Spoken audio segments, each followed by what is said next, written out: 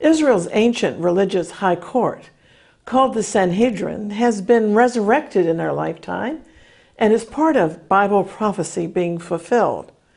The reemergence of the Sanhedrin is a fascinating development and one necessary to the law in a Jewish state. The Sanhedrin was most famous in history for conducting the trial that condemned Jesus. But now that the Sanhedrin has been reestablished and is in the news again, all prophecy watchers should take a great interest in the Sanhedrin's latest warning.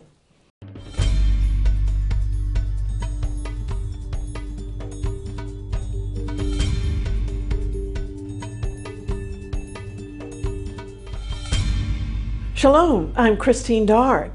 The biblical court that famously condemned Jesus to death, claiming that he was a false prophet, is back in the news. That religious court is called the Sanhedrin. This ancient assembly or council of religious leaders became a part of Israel's life in the days of the Old Testament. But by the time of Jesus, the Sanhedrin dominated almost every aspect of Jewish life. The council was subservient to Roman law at the time, but they tried their best to oppose and attack everything Jesus taught. He was arraigned before this court, as well as the apostle Peter, John, Stephen, and Paul, who were tried as teachers of error and deceivers of the people. The old Sanhedrin has a bad reputation in the pages of the New Testament, but the origin of this assembly has a God-ordained basis, going all the way back to the 70 elders or judges appointed under Moses to help govern the Israelites in the wilderness. But now, let's fast forward to our time and recognize that an assembly of prominent rabbis has reinstituted religious court in Israel, which they also call the Sanhedrin. And this council is decreeing some solemn rulings on very controversial issues. And one involves rights over the most contended piece of real estate and rock in the world. Now, even though the Jewish state exists once again, against all odds, it's one of the great ironies of our times that both Jews and Christians, the Saturday people and the Sunday people, are actually barred from visiting Jerusalem's Temple Mount during most hours of the day. And unbelievably, Jews and Christians are never allowed to pray at the site or carry holy objects with them, like a Bible. Israel recaptured the ancient capital of Jerusalem in 1967 during the Six-Day War. Yet they're still capitulating to the Muslims by allowing Muslim authorities to run the Temple Mount. Well, recently, the reconstituted legal court of religious Jews, the Sanhedrin, issued a statement of warning to the United Nations, in particular the UN's educational, scientific, and cultural organization known as UNESCO. The Sanhedrin warned UNESCO not to meddle with or try to revise the well-documented history associated with the Temple Mount that's located inside Jerusalem's Old City. The disputed area is actually considered Judaism's holiest site, and the Jews historically have a higher claim to the area than any other religion. This is where the two ancient Jewish temples stood. But the UN agency, UNESCO, wants to adopt a resolution that would declare the site as sacred only to Muslims. Well, given the Jewish history of Jerusalem and the Jewish longing to return to their ancient capital and to rebuild their long-lost temple, such a resolution by UNESCO is considered preposterous to the Jews. And evangelical Christians also believe the proposed resolution is an affront because Psalm 2 declares the Lord has installed his Son on his holy hill. When the Lord Jesus returns to make his claim over the earth as King of Kings and Lord of Lords, he will rule Jerusalem and the world from the throne of his ancestor, King David. In the meantime, any attempt to Islamize the area, known as the Temple Mount, runs contrary to the will of the God of Israel as stated in the Bible. After all, the Quran does not mention Jerusalem once. On the other hand, Jerusalem is mentioned hundreds of times in the Bible. UNESCO's interference would deny any Jewish link to the location. So you can see the Sanhedrin was compelled to respond. The Sanhedrin also expressed outrage over Palestinian efforts to destroy archaeological evidence on the Temple Mount in an attempt to erase historical links between the Jews and the site. Sanhedrin spokesman Rabbi Hillel Weiss explained that the temple is intended to be the place where all nations come together to serve God in peace. But by enabling the Muslims to change the Temple Mount into the antithesis of this idea, he said UNESCO is doing the very opposite of their stated mission to unite the nations. The rabbi also said that by allowing Muslims exclusive access to pray openly on the Temple Mount, the world has chosen priests of war and terror. He asserted that the world must allow the true tenets of the Holy Land and genuine lovers of peace, the Jews, to be the priests to represent all the nations on the Temple Mount. Well, sadly, tragically, most Palestinian leaders today routinely deny well-documented and historical Jewish ties to the Temple Mount. They call the large compound the Haram al-Sharif. However, we have a copy of a guidebook to the Temple Mount that was published in 1925 by the Supreme Muslim Council in Jerusalem, long before Israel was restored as a sovereign nation. That Muslim publication describes the Temple Mount as Jewish and the site of Solomon's Temple. The name of the official 1925 pamphlet is Guidebook to Al-Haram al-Sharif, and it states on page 4, its identity with the site of Solomon's Temple is beyond dispute. I repeat, the Muslim pamphlet says the connection to the Jewish King Solomon is beyond dispute.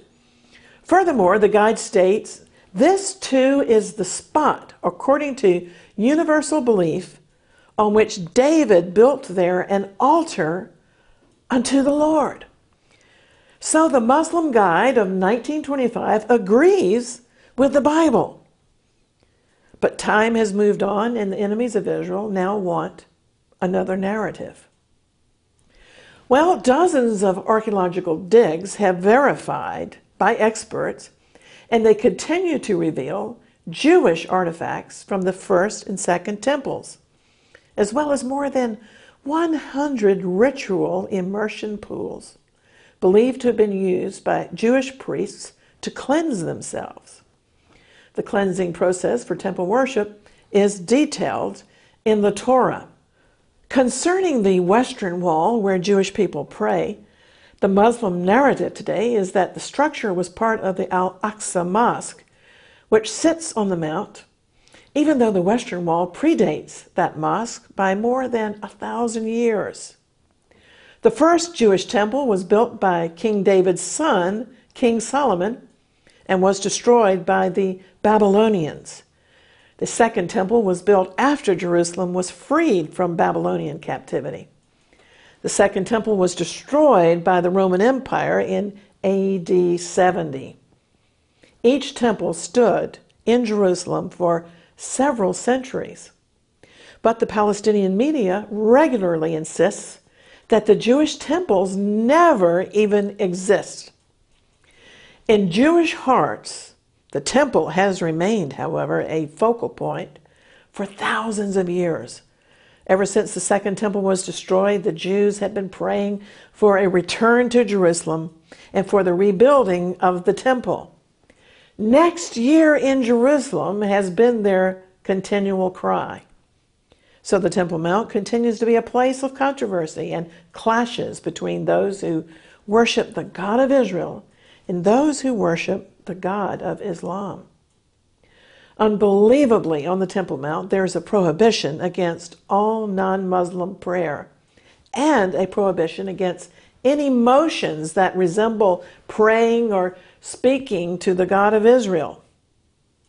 If a member of Israel's priestly class, a Kohen, wanted to recite the Aaronic priestly blessing inside the Temple Mount compound, he would have to carefully couch his words within what appears to be normal conversation.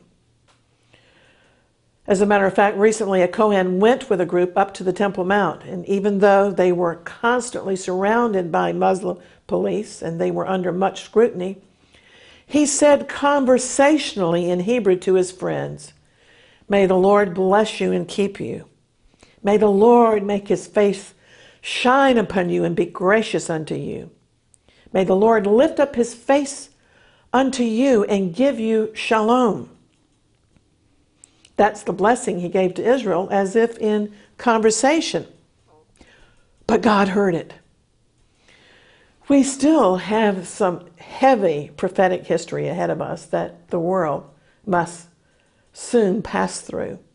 Tragically, Jesus foretold that the temple of his day would be destroyed. That was the second temple, known as Herod's temple.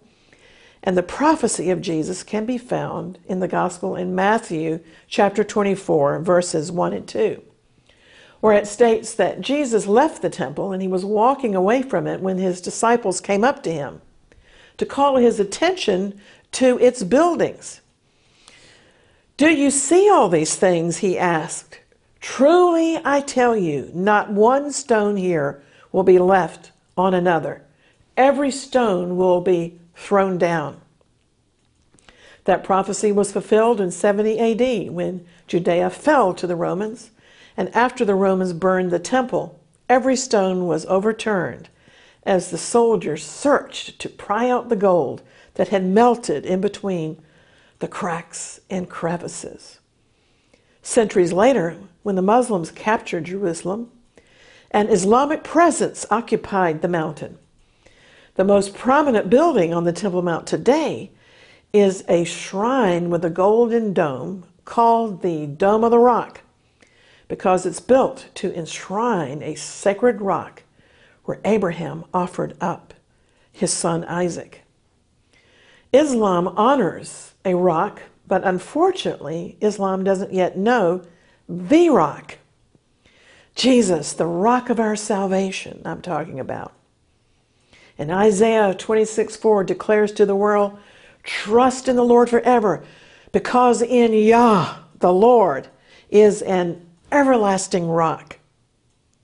Someday soon, the nation of Israel will also discover that Jesus, Yeshua is his Hebrew name, is the Rock of Ages. Interesting that the only mention of deity in Israel's Declaration of Independence is a reference to the rock. So Jesus is hidden even in the Declaration, but he has gone with his people nevertheless throughout their history, just as 1 Corinthians 10 verse 4 declares. It says, "For they drank from the spiritual rock that traveled with them, and that rock was Christ." A translation of the Declaration Scroll starts like this, and I'm going to quote from it. "The land of Israel was the birthplace of the Jewish people.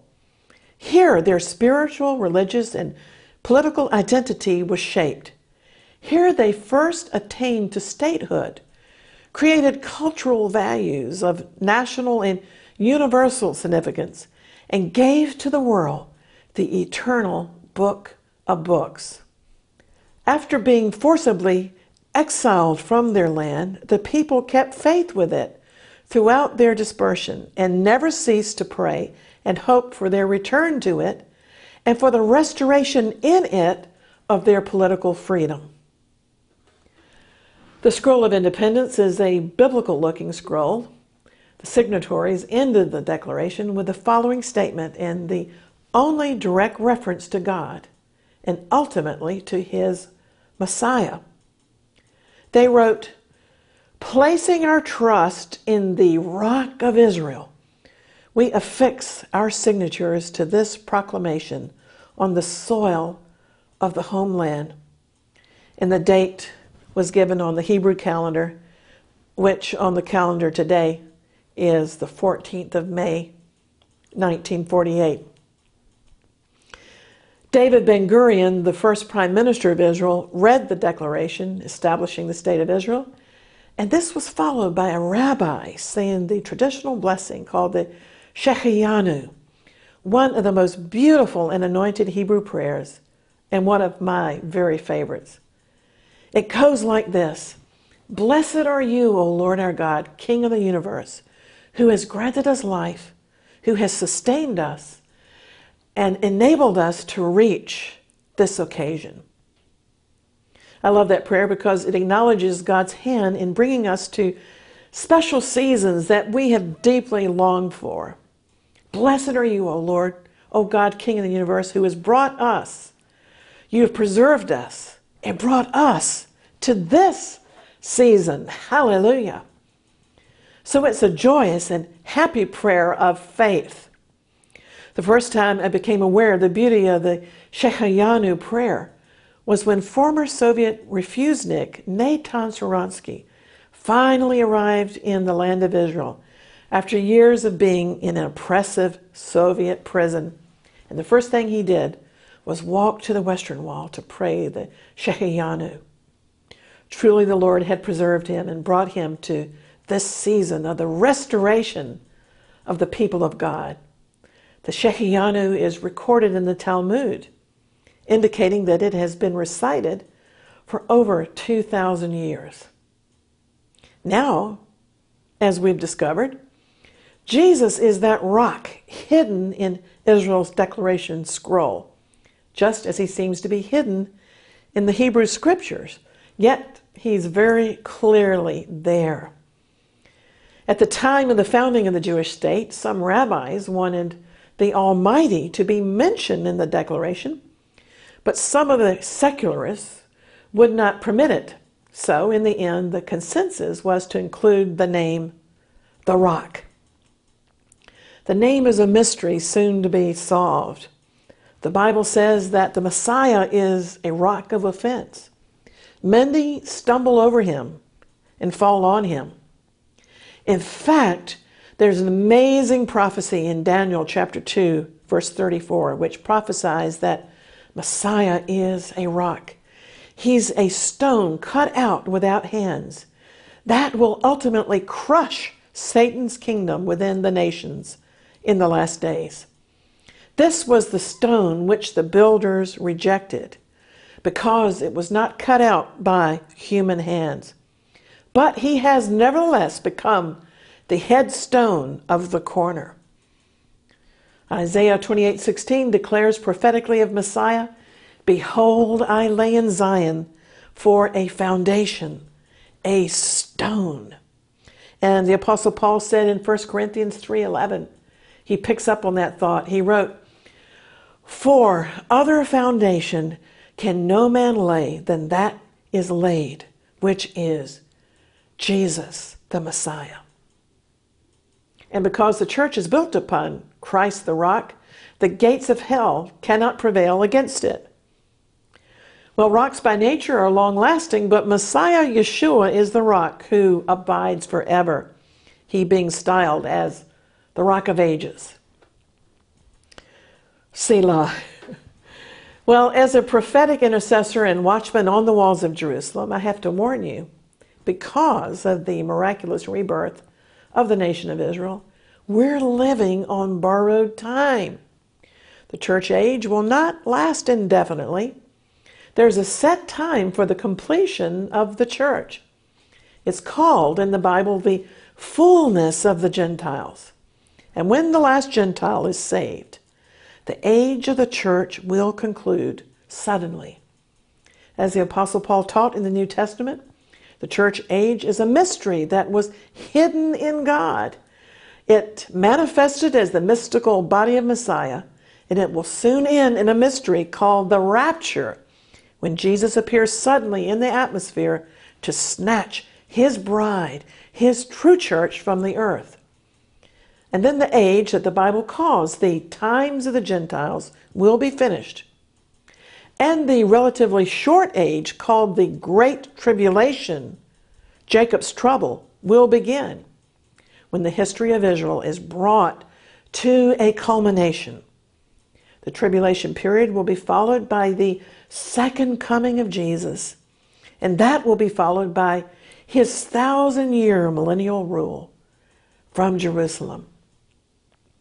Daniel 9:24 is one of the most remarkable verses in the Bible because it gives the history of Israel. It says 70 weeks of Bible years are determined upon the Jewish people and upon the holy city of Jerusalem to finish the transgression, to make an end of sins, and to make reconciliation for iniquity, and to bring in everlasting righteousness, and so forth. 69 of those 70 prophetic weeks, Bible scholars say, have already been fulfilled in Israel's divine history. Daniel's final week, the 70th week of years that is determined upon Israel, will be the time of Jacob's trouble, the Great Tribulation, amounting to 7 Bible years. Daniel's 70th week of 7 biblical years will soon start God's prophetic clock ticking once again concerning the nation of Israel. So the times we're living in point to the fact that Jesus will soon return to claim his glorious bride, and then he will begin the process of restoring the Davidic kingdom back to Israel. You see, despite what many theologians have erroneously taught, God has never finished with Israel. He is and will remain faithful to his covenant with the nation of Israel. Their Messiah, Yeshua, is on the way. In the meantime, we're urgently believing the Lord of the harvest to win at least 1 million souls through this ministry in the remaining times of the Gentiles prior to the second coming of Jesus.